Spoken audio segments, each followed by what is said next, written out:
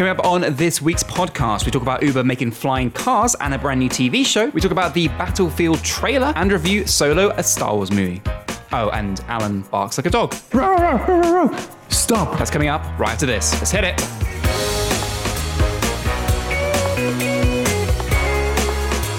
You're listening to the 3 Pixels Tech, Gaming and Movie Podcast, brought to you by Alan Taylor, Martin Gregory, and me, Ben Ridley. Hello and welcome back to another episode of the 3 Pixels Podcast. This is number 8, and we're back with the usual suspects. Firstly, co-host and long-running presenter, Martin Gregory. Hello. Hello, nice to see you all again. It's wonderful to be here, and what was a new addition, but has been around here for quite a while. He's sticking around. He's staying 8 around. times now. I know. Alan, hello. Hello, how are you? Very, very well. It's very warm in here, can I just say. We've had to close all the windows and the fan, and I'm already feeling it. And we're about 37 seconds into the recording, so yeah. It's going well. It's going well. And with that, we're going to go back into 2 Truths, 1 Lie for this week, and it's Alan's turn. Are you guys ready? Yep. Number 1. I have never lived in the same town or city for more than 5 years. Number 2. I have climbed to the top of a mountain. Number 3. I once broke my ankle when I was in year 7. Okay, Martin, which one are you going to go first? I'll be honest. I think I actually had this talk with you in a taxi going to one of the jobs with Paul. I think the lie instantly is the ankle thing. I swear Alan said he has never broke a bone in his body. I can believe the first was you haven't lived in, was it a city more than 5 years? Anywhere. Anywhere. Well, I can't remember what the exact place you live away from where you are now, but I know you've been there more than 5 years. I'm sure of it. And what was the second, sorry? I climbed to the top of a mountain. You're fit enough to do that, I guess, so why not? Instantly, but I guess we should interrogate you first. So explain more. Where have you lived in your life? Well, I've only lived in 2 countries. So South Africa until I was 10, and then in England. But within those 2 countries, we've just moved constantly. My dad was an engineer, and he just got different jobs all over the place. Definitely lived in South Africa for a while. This is the truth. So that's the truth in this. Name me some places you've lived in South Africa. Somerset West, Johannesburg, Pretoria, a different place in Somerset West. But Yeah. And then in England, I lived in a place called Holbeach, Spalding, Lincoln, Birmingham, London. Stafford. Actually, Can't forget Stafford. I'm down to myself because, let me just say this. If you were in South Africa to the age of 10, you must have been born in South Africa. No. I was born in England. You moved to South Africa. Yeah. Okay. Oh, so Coventry as well then. For the first year and a half. Because I know for a fact that you have an English passport and that you only have the potential to get a Belgian passport, not a South African. So you weren't born in South Africa. I know that's a fact. So you were born in Coventry then, did you say? Yeah. Oh, my dad was born in Coventry as well. Oh, cool. Look at Maybe that. I know. Who knows? Maybe I met him when I was 1 year old. Maybe. You'd be like, what's up? Like fist bump and everything. I remember you. But I just don't know. That's a lot of names to list I'm off. skeptical. But these could be like, he did say his dad moved around a lot. So how I see it is like that could be like in the first 2-3 weeks here, 2-3 weeks over there. And then he actually had like a main base where he used to work from. That's if this whole thing starts as a truth. You're taking that bit as a truth as well. Honestly, I think I'm still content that it's the ankle thing. But we'll go to the second bit then. You climbed a mountain, you say? Yes. Which mountain? What mountain? Helderberg Mountain. Yeah, Where is it? It was in Somerset West, one of the places I lived. Somerset West. It's not the tallest mountain. I think it's just a bit taller than Snowdonia. How long, sorry. Sorry, I was going to say, is it actually classified as a mountain? This Yeah, place? it's called Okay. Helderberg Mountain. How long did it take you to reach the peak? Quite a while, because my grandmother came with us. So it's not a difficult climb, but I don't know, I think until midday, and we started in the morning, I don't know, about 8, so 4 hours? 4 hours. Maybe a bit Can I longer. just say, how old was your grandma at this point? Give it take a few years. I don't know, 60 odd, You 60? took a 60-year-old up a mountain. Did you? Hey man, Off we go. Off you go. yeah, tried to lose her, she followed us back Just down. kept coming back. Fair enough. I guess it's possible. Like I said, like Alan comes across to me like he's a fit lad. Was this the same time you broke your ankle, by the way? Yeah, so I hopped off the mountain. Yeah. No, I broke my ankle when I was in year 7 when I was in England. And how did you do that? How did you manage? So I had a friend who used to jump out of This his is a second lie. He story said he had a window. friend. This is a lie. Yeah, sorry, Alan, carry on. Continue. Yeah, he used to jump out of like his bedroom window and, on the second story, first story, not the ground floor. Yeah, the first floor, yeah. Yeah. And he used to do it all the time. And then somehow him and his brother talked me into doing it. I jumped out first time. I landed on my ankle wrong. And then, I got in the back of his mum's car and they took me to the doctors. I hope I'm wrong with this, but that just sounds beautiful. Sorry, that sounds so majestic. I just imagine I'm just having this image of just driving by and just seeing you just go.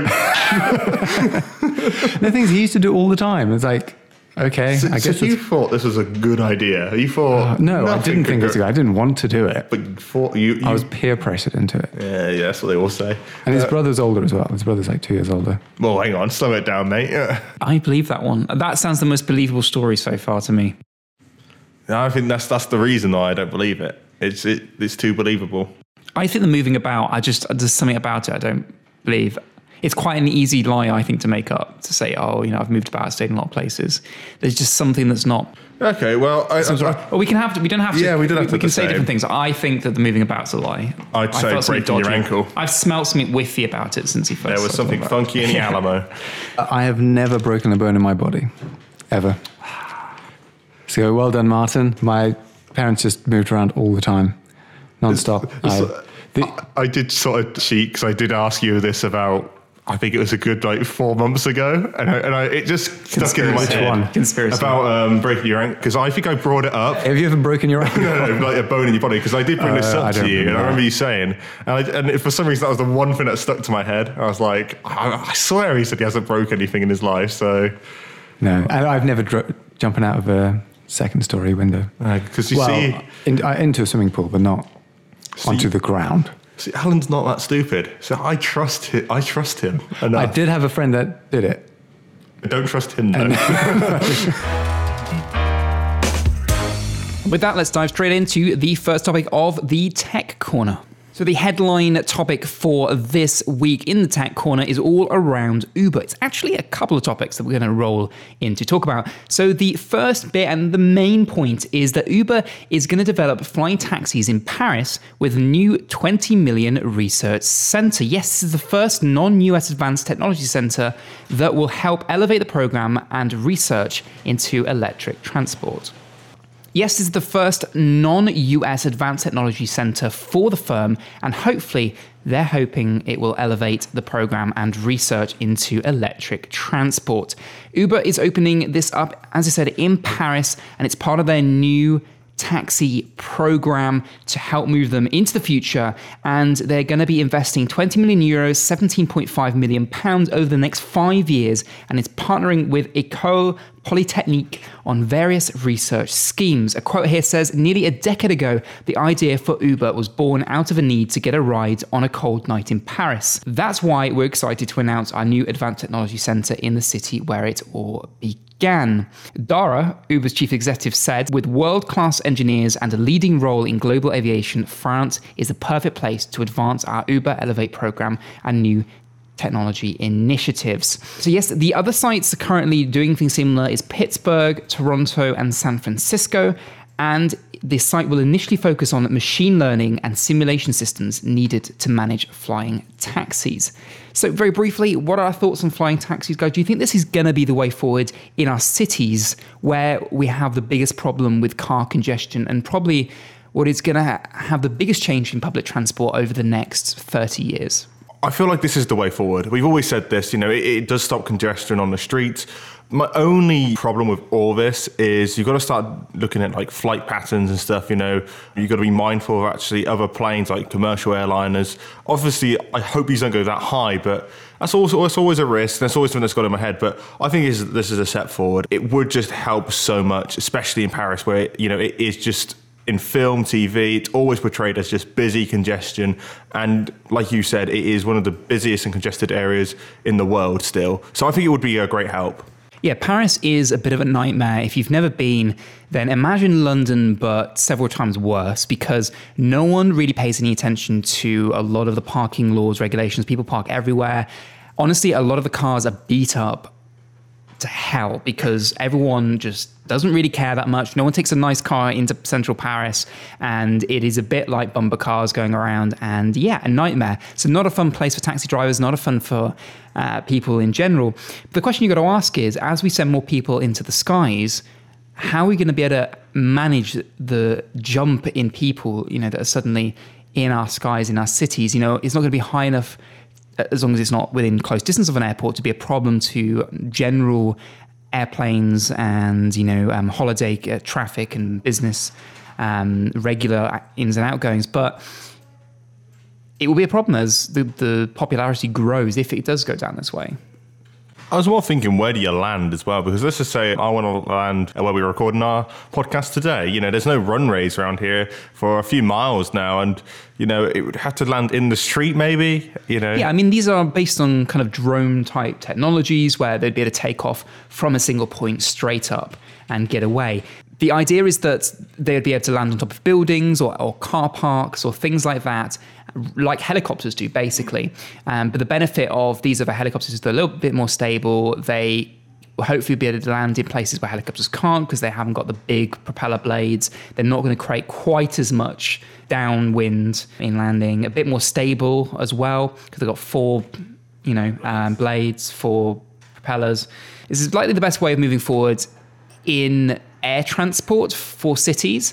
It's just going to be interesting to see how it develops. There are companies out there working on more automated drones that might be able to flow remotely and kind of operated so that you could fit more people into one transportation vehicle. And, it's still early days. There's still a lot to tell. Alan, you live in a city. You're very much aware of traffic and how bad it can get when you're trying to get somewhere, especially when you want to get somewhere you need to be.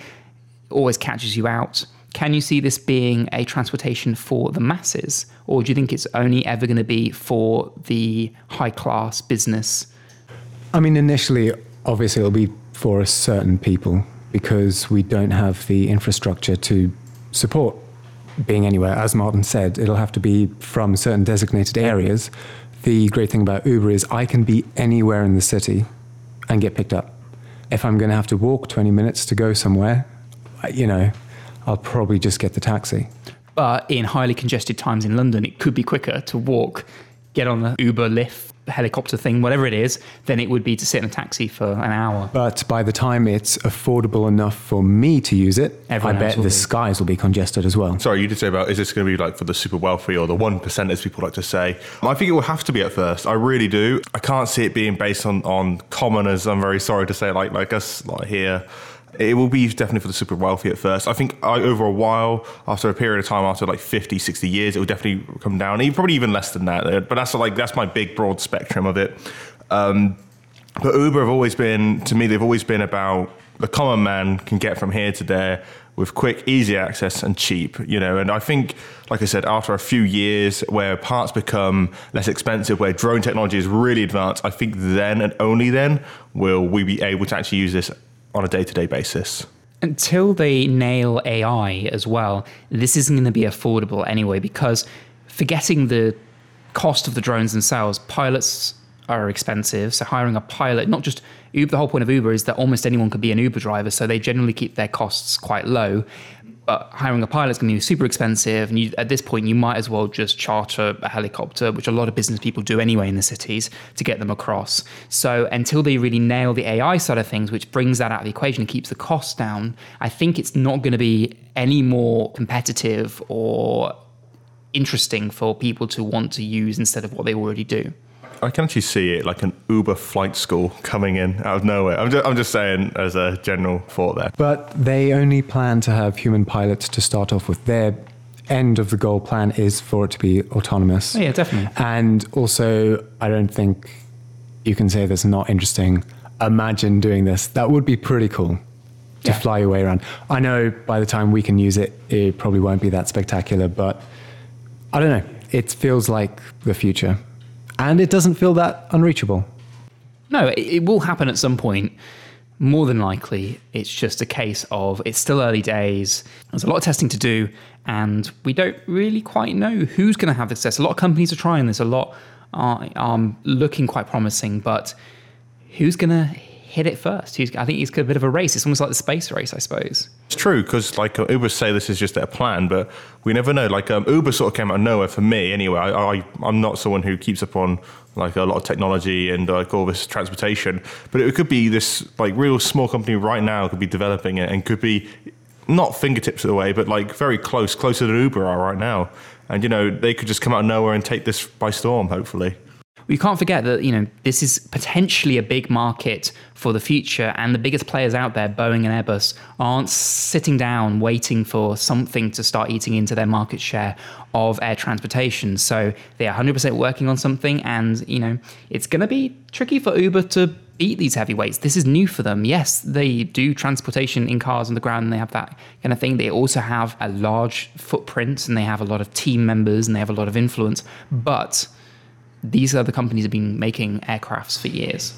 But Uber don't want to build them. They want to be the middleman.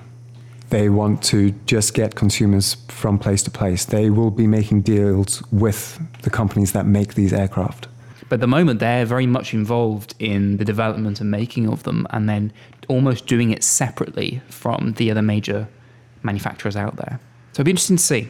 And it'd also be interesting to know your guys' thoughts listening right now. You can get in touch in the usual ways and let us know. Do you think this is a good way of finding a solution to the big problem we have in cities? Or do you know a better way? It would be good to know. Get in touch, Twitter, Facebook, email, you know, get in touch. But that is not it for the Uber talk. I'm sorry if you don't like Uber, but quite a few people actually aren't a biggest fan of Uber in the UK. Especially, they've had a lot of problems in London with a big backlash from the major taxi companies, black cabs, and also the government as well. They're fighting in and out of the courts. So Uber, quite rightly, has been trying to win over the hearts of the British public, mostly because they can't ignore the fact that the UK is their second biggest market that they have. So a loss in the UK is a big loss for them overall.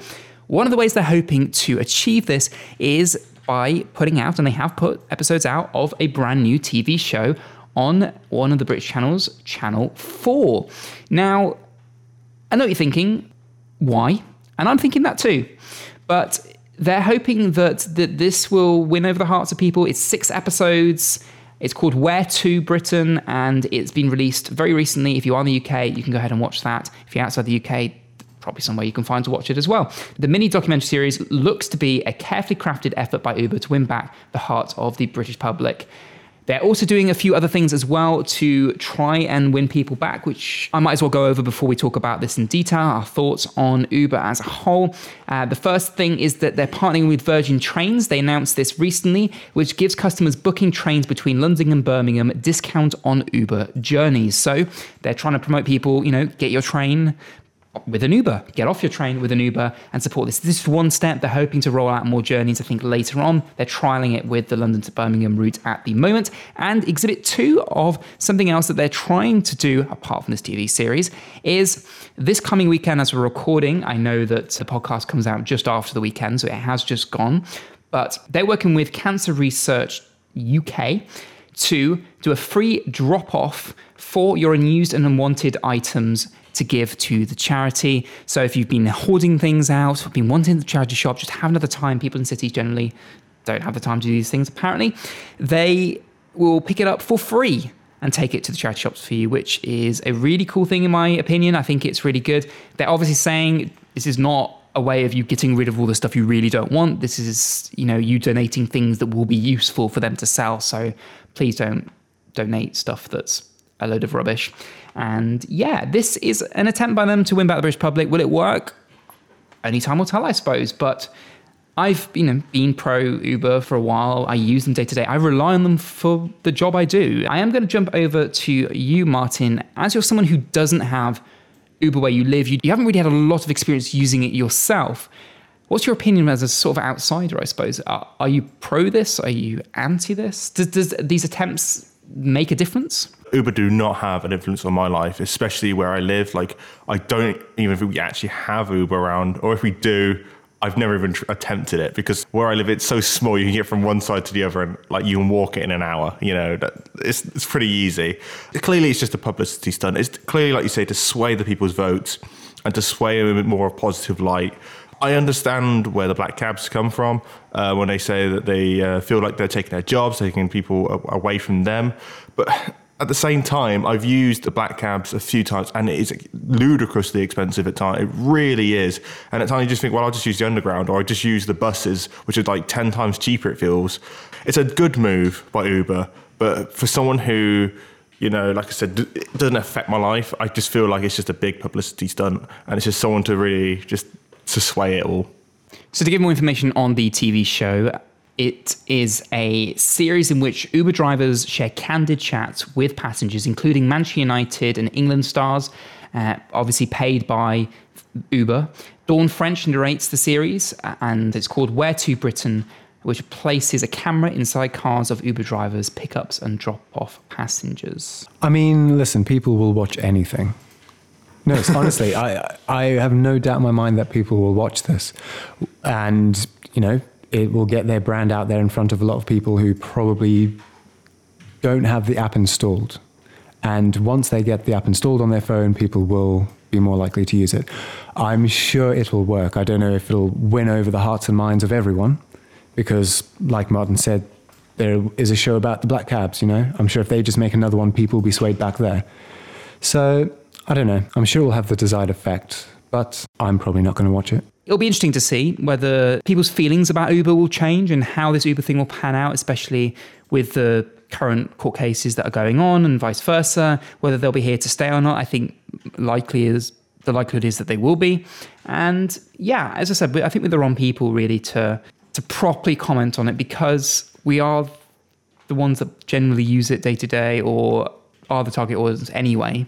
But I'm very supportive of the charity thing. I think any companies in the positions that Uber are in that can use their tools and their services for good is a great idea. And I hope Uber do more of this stuff. Maybe do it every now and again to support other charities or do other moves, because they have all these resources. They have all these drivers that they can use to do a good thing.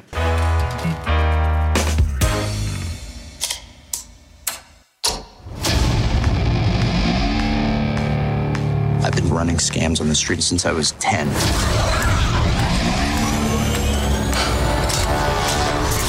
I was kicked out of the flight academy for having a mind of my own. I'm gonna be a pilot. Best in the galaxy. Hey, kid. I'm putting together a crew.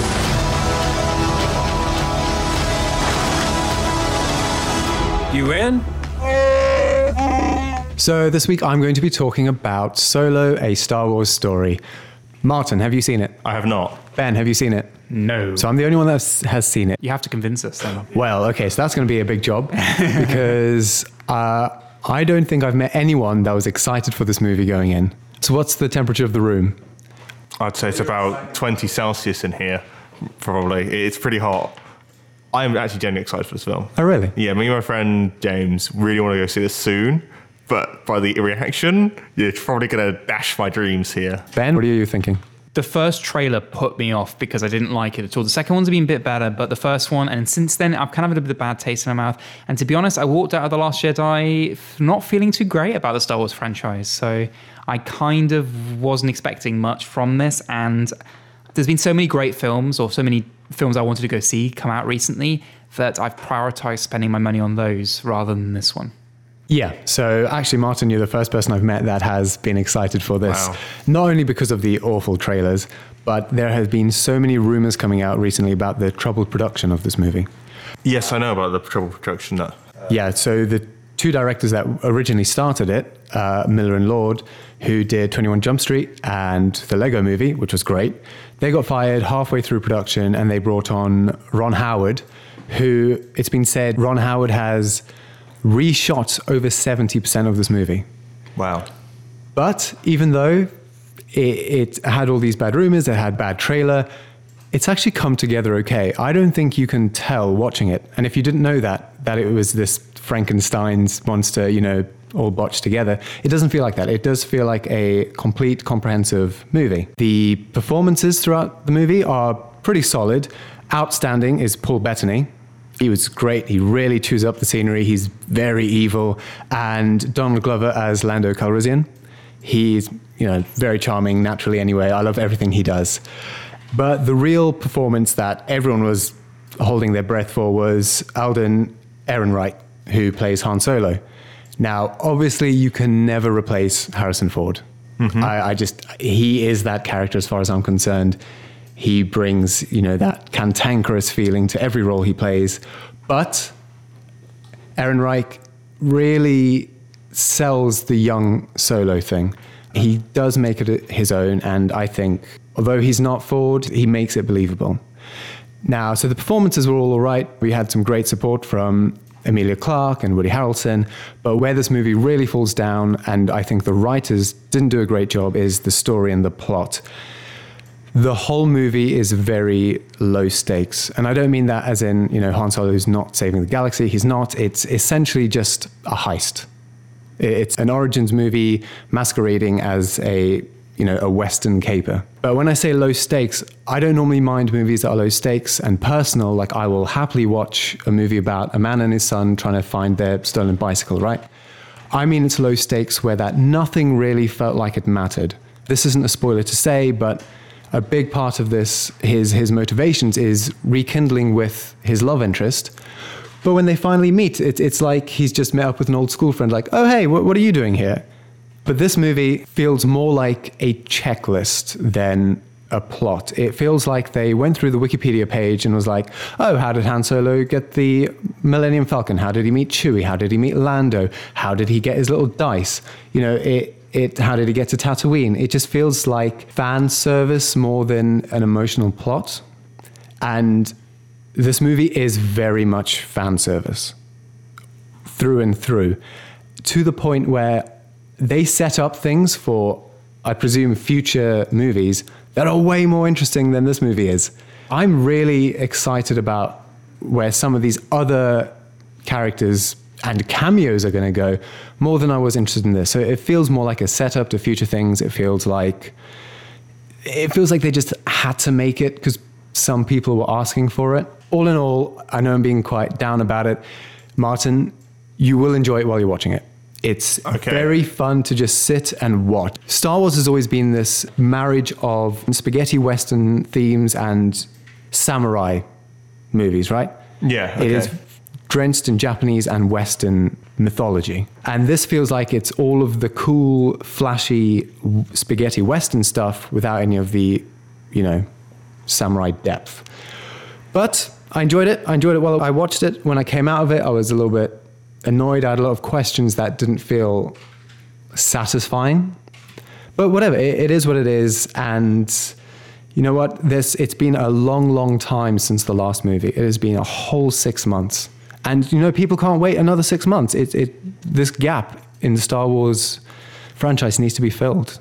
Disney are doing what they did with Marvel, basically. They're going to have the main big episodes where big things happen, and they're going to have filler, character-focused.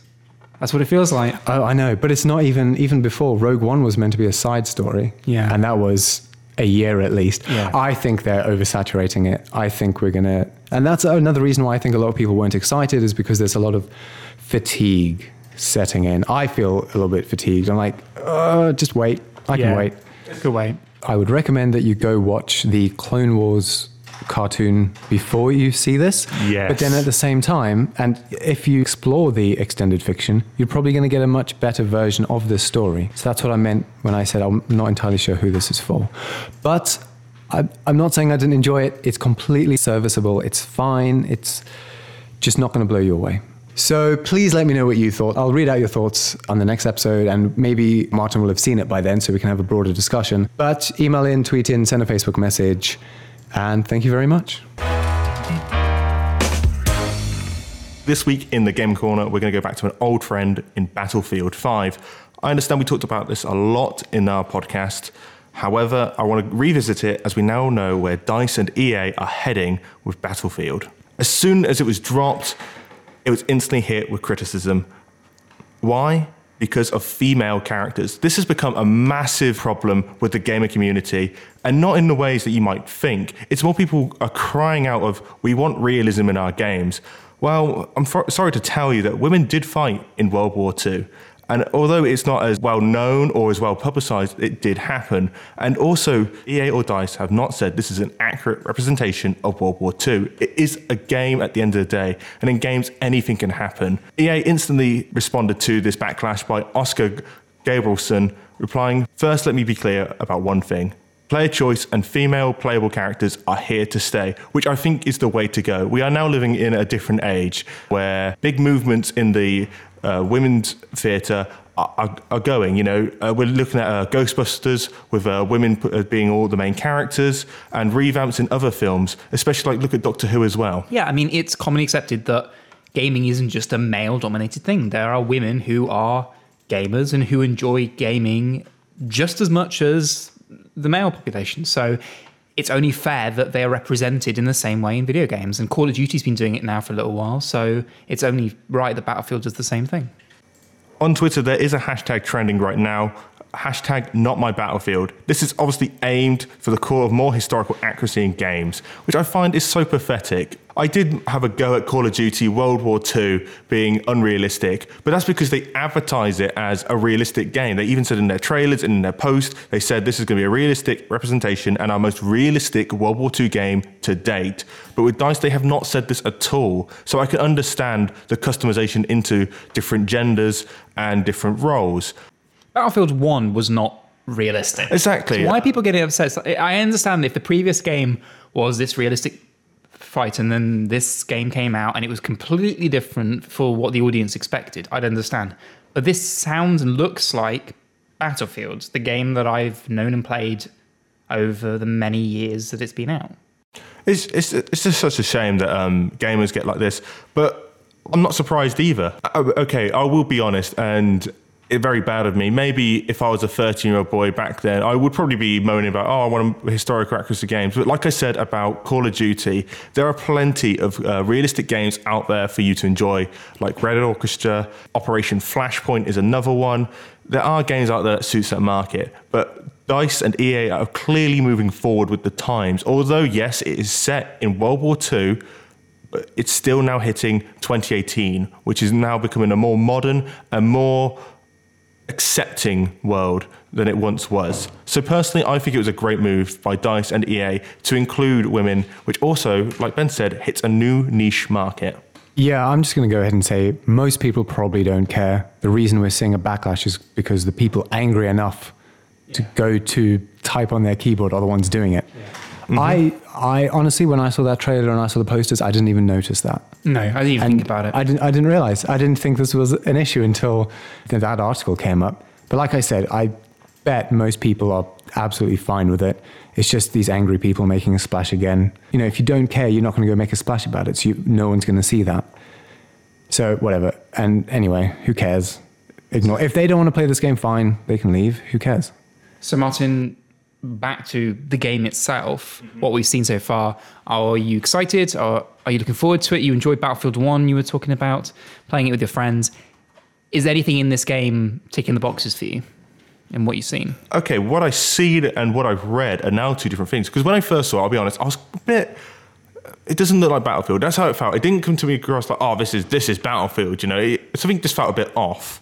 And I will get onto why what I've read is different. It did feel a bit off. However, it felt like a better World War II game than I anticipated. I thought this was going to be another run-of-the-mill, slap a load of microtransactions on there, GG, let's play the game sort of thing. I mean, this is EA after all. Exactly, and I think they've hidden their tracks quite well thus far because there's not a whiff of it yet. But I'm sure they'll be implemented at some point. But they got to learn from the mistakes. Like look at Battlefront 2 with Star Wars. Like that was plagued by microtransactions. People actually calculated how much you'd actually have to spend to unlock nearly everything, and it was a ludicrous amount. I mean, like you'd nearly need to be like a good. I think it was like £1,500 plus, and that's if you get it all on your first time. You're looking at nearly $2,500 to get everything, and that is ludicrous to think of. The gameplay is still under wraps. I can only go on like the pre-rendered trailer. It looks like what I remember of Battlefield 3. Carnage, explosions, everything explodes around you. And I do like things exploding. I am like Michael Bay when it comes to explosions. I'm still waiting for you to tell me, you said before we hit record that the Roman numerals mean something. Yes. You haven't explained it yet, so I'm still waiting for that. In the trailer, if you've seen it, it comes up as Battlefield 5, but the 5 is a V, Roman numerals. And I didn't think much of this, but Martin tells me that it is a reason behind this. Yes. Is this a real reason, or is this a fan thought reason? Generally, this is a real reason. It is rumoured that the two factions that were released will be the British and the Germans. Of course. And as I'm saying this, Alan has put the link together already. It's actually a reminder of Winston Churchill when he put the V's up saying victory. And that was the clue. That was the big clue going into it. So that's a bit of trivia now that you can tell your friends. Like the V actually means V for victory, which was the big clue for World War II. And the special edition comes with a box of cigars. Does it really? Obviously not. Generally, I was like, interesting. I don't know why I fell for that, but I am so dim-witted at times. Well, then what would be your best Battlefield? So what is it going to beat? Battlefield 2, Bad Company. Okay, which is a fantastic game, and that's a tough one to beat. That was probably the, in my opinion, the benchmark for Battlefield. Yeah. That was the bit that said, we are here to stay. We are here to challenge the top. We are here for the big dogs. And I think this is a new lease of life. I think this is a new era we're seeing in Battlefield. I feel like other companies are regressing at times with their games, but I feel like DICE could really just put themselves apart. Put Battlefront behind them, the Star Wars, just put it behind you for now. Let's focus on this. Let's make it the best game possible. And let's bring people back onto our terms. If they stop the microtransactions, which, like we said, EA, they love that money, mate. I think we could be really on for a winner here if they learn from their mistakes. And that's a big if. I would be prepared to go back to playing Battlefield again. I haven't played Battlefield properly in quite a time. And this trailer actually made me want to go back and play some of the older Battlefields, the ones I love, like Battlefield 3 and Battlefield Bad Company. I'm hopeful, is what I'm going to put at the moment. I'm hopeful. You'll see what goes, test the waters, and if I like what I see, then who knows? They might have me back. As the game gets released closer and closer, maybe we'll come back to this, have maybe our final say. I don't want to keep talking about Battlefield and COD, because I feel like I'm almost biased at this rate.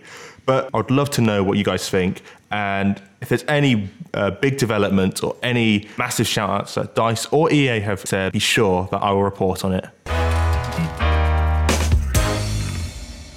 It is that time of the episode where we put one presenter against another presenter with a topic each and let them fight for victory for no apparent reason, it seems. Martin was the victor in the last one we did on the episode before last. He beat me to the crown. And Alan is the challenger for this week to see if he can knock Martin off the throne. Martin, as you won the last one, you get to choose whether you go first or second. It's became age old, a tale as old as time. Let Alan go first. You said that with such confidence. Alan? Yeah. Deep breath. Take it away. As both of you know, and everyone listening at home, the UK is developing like a massive drug problem at the minute, right? Like Class A drugs. All over the UK, but especially in London, and especially with cocaine, it's just everywhere now. It seems everyone in London is doing cocaine at the minute. I don't know if you've ever been on a night out in London, Martin. No. Recently, but it takes like 10 minutes to queue up to go to the bathroom from the men's toilets. I did not know this. No, it's insane. You just want to go to the toilet and everyone's going in and out, no one's flushing, everyone's just doing lines and, whatever. And that guy who hands you paper towels and expects you to give him change, he's just staring at you as if you were one of them. Okay. But whatever. It's a massive issue now. So Manchester Airport has poured £1.25 million investing into these drug hounds. They sniff out for drugs. You must have seen them before, right? Mm-hmm. Mm-hmm. But these are new, specially trained dogs that apparently are meant to be much more efficient than ever. Have you seen this? Like, have you seen these dogs? Okay, this is news. They're amazing. They are actually incredible. These dogs, within 6 months, have found 181 kilograms of cheese and meat. Oh yeah, no Class A drugs. Oh. No, they've not found any drugs. They've not actually solved that problem at all. But they've been able to sniff out cheese and meat. It's and important. Also, yeah. I don't know if they're not being fed or what, but yeah, these dogs, they're just They're getting sniffing the out munchies. sausage. But imagine coming back from holiday from Right. Spain, and you're wheeling your bag along, and then all of a sudden you just hear, "Row, row, row, row, row." Stop. Get away from your case.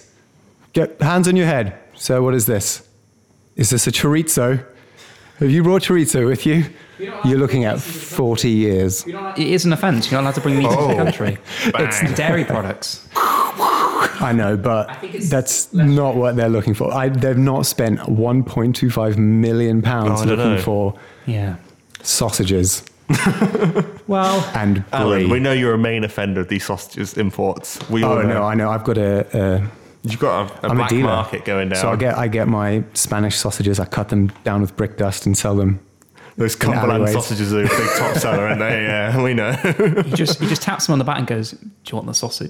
Do you want the sausage? I just have a trench coat open up, cheese on one Shows side. everyone his sausage. Yeah. His array of sausages, and cheeses. Can't forget the cheeses. No. So How much did you say they spent on this? 1.25 million for these 6 specially trained dogs, and they've found nothing. Well, And they want to Absolutely nothing. renationalise the railway. yes, it's true. We've in the past couple episodes talked about porn passes from newsagents and sniffer dogs that have spent 1.5 million on them. If anything, this is 1.25. probably the reason why the drug problems got a lot worse, is because they're not interested in finding the drugs. No. They just want a snack. Can I just say, right, and this isn't from personal experience at all, but working in a bar, they say if you get Vaseline and put it on top of the seat lids, it disintegrates the cocaine. So there you go.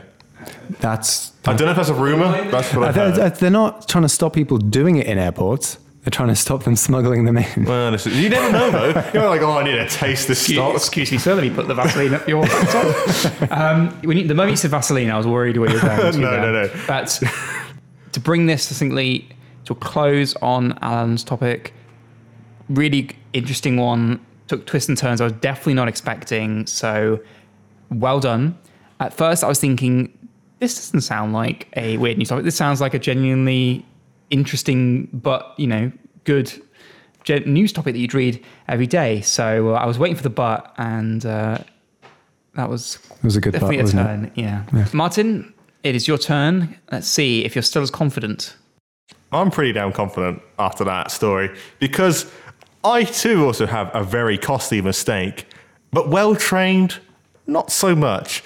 A hotel valet had to be cut out of a Porsche after a bungled parking job, which saw the luxury sports car end up squashed under an SUV. This was in Australia. So pretty much he was in this Porsche and he was going to move it forward. Just all he needed was a nice little touch.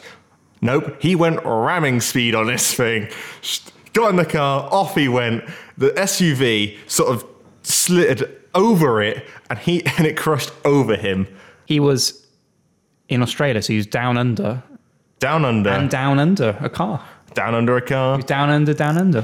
What a costly mistake. This Porsche is probably top of the line. This SUV looks brand new at the factory. So it's also going to cost a pretty penny, should we say. And like I said, I'm pretty sure this guy has probably lost his job after this bungle. Definitely. An interesting one for the grandchildren and probably an interesting story to tell the insurers. Yeah. How was the car crushed? Well, that's a long story. So that is my full story. I don't want to draw it out. Just think of just him getting in there thinking, I've done this 100 times. I can't mess this up. And then ramming speed goes under the SUV. SUV lands on top. Is he okay? He is okay. He is all right. Don't get me wrong. He's one not. hurt. If someone was hurt, I would say, yeah, I'm not going to talk about the story because that's pretty mean. Me just laughing at his unfortunate. But he is okay. He got out. Good. And, Yeah, that was lucky. It could have ended very differently. Absolutely, especially SUV landing on top of you. Yeah, I thought that would be fatal. Made me smile, Martin, definitely. Yeah, it's one of those things you'd expect to see on one of these funny ITV shows. Yeah, You've Been Framed. You've Been Framed, those kind of things, whatever. Similar shows out there where you live. I could see it, and I'm sure you guys listening at home had a smile on your face as well. It's one of those, I just pictured it. The moment you said I can see the whole thing taking place without having to see the video. It's a real tough one this week because, Martin, I will definitely give you the smile factor. You really just brought a smile to my face immediately. That's what I'm here Alan, for. I'll give full props because he layered this up and it took twists and turns, and I definitely was fooled to think it was going to be not the type of story that would win to being an extremely good story that has this layer of being ashamed that we're in a government that has wasted this money, and also finding it kind of funny, and there's loads of things going on here. So it's a real tough one. A really, really tough one. Actually, probably one of the toughest. Is it the ones. dogs? It's the dogs that's really settled it for Ben here. No, They always it's help. Just I could imagine Alan's thing kind of being in British comedy show. Like Come Fly With Me, when they're doing it. Yeah. Or Only Fools and Horses, that Derek bought these dogs that are supposed to be sniffer dogs, but they just end up in butchers or something, down the street. I can just see that coming, and I think it's because of those multi-layers that I'm going to have to give it to Alan on this one. Martin's It was was the dog. so good, so good, and on any other day, I 100% would have given it to Martin, but I think by an inch, Which is what the driver did. He put it too much to the edge. but took off enough to win. Alan, congratulations. Thank you very much. No, well, I must admit, that was a good story. a very good story. I thought as soon as you started going, I was like, I'm pretty confident here. I'll be honest. So, no, congratulations, Alan. Cool, thank you. Next week, I'll be in again, and I'll be fighting against Ben. Yeah, I've chosen my opponent in choosing Alan You've for the picked win. your poison. I have, and we'll see how well that goes. Get in touch, let us know. Do you think Alan should have won? Are you currently screaming inside, thinking that I've chosen the wrong person? I want to know, let us know, and then we can at least give Martin the benefit that maybe he got the audience vote. With that, we're going to wrap up what has been a fantastic episode. Thank you very much for listening, and we hope you have enjoyed it just as much as we've loved putting it together for you. Goodbye to the victor, of course, Alan. Goodbye. Thank you for joining us. That's no problem at all. And Martin, hope there's nothing between us after this. Thank you very much for joining us. Well, there is something between us. These microphones between us. That's the only thing stopping me right now. But thank you very much, Ben, for having me once again, and I look forward to the next podcast. We'll see you guys on the next one. Goodbye. See you later. Thank you. Bye. You've been listening to the 3 Pixels podcast, a production by Alan Taylor, music provided by Epidemic Sound, and exec produced by Abrupt Audio. With that, thank you for listening. We'll see you next time. Good night.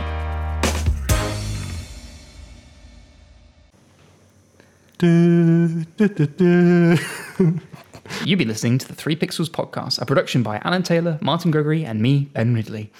Music produced by Epidemic Sound. And with that, thank you for listening. Good night. So calm. Oh, right, I thought you were actually doing it. I honestly thought you were going to say No, not music by Monster Cat for some reason. Epidemic Sound. You did well. You did well on the topic. It was a very good topic. It was a good topic. It's, like I said, I was like, Alan, you could have saved this for another week, couldn't you? He wasn't going easy. Nah, that's at good. all. I needed a challenge.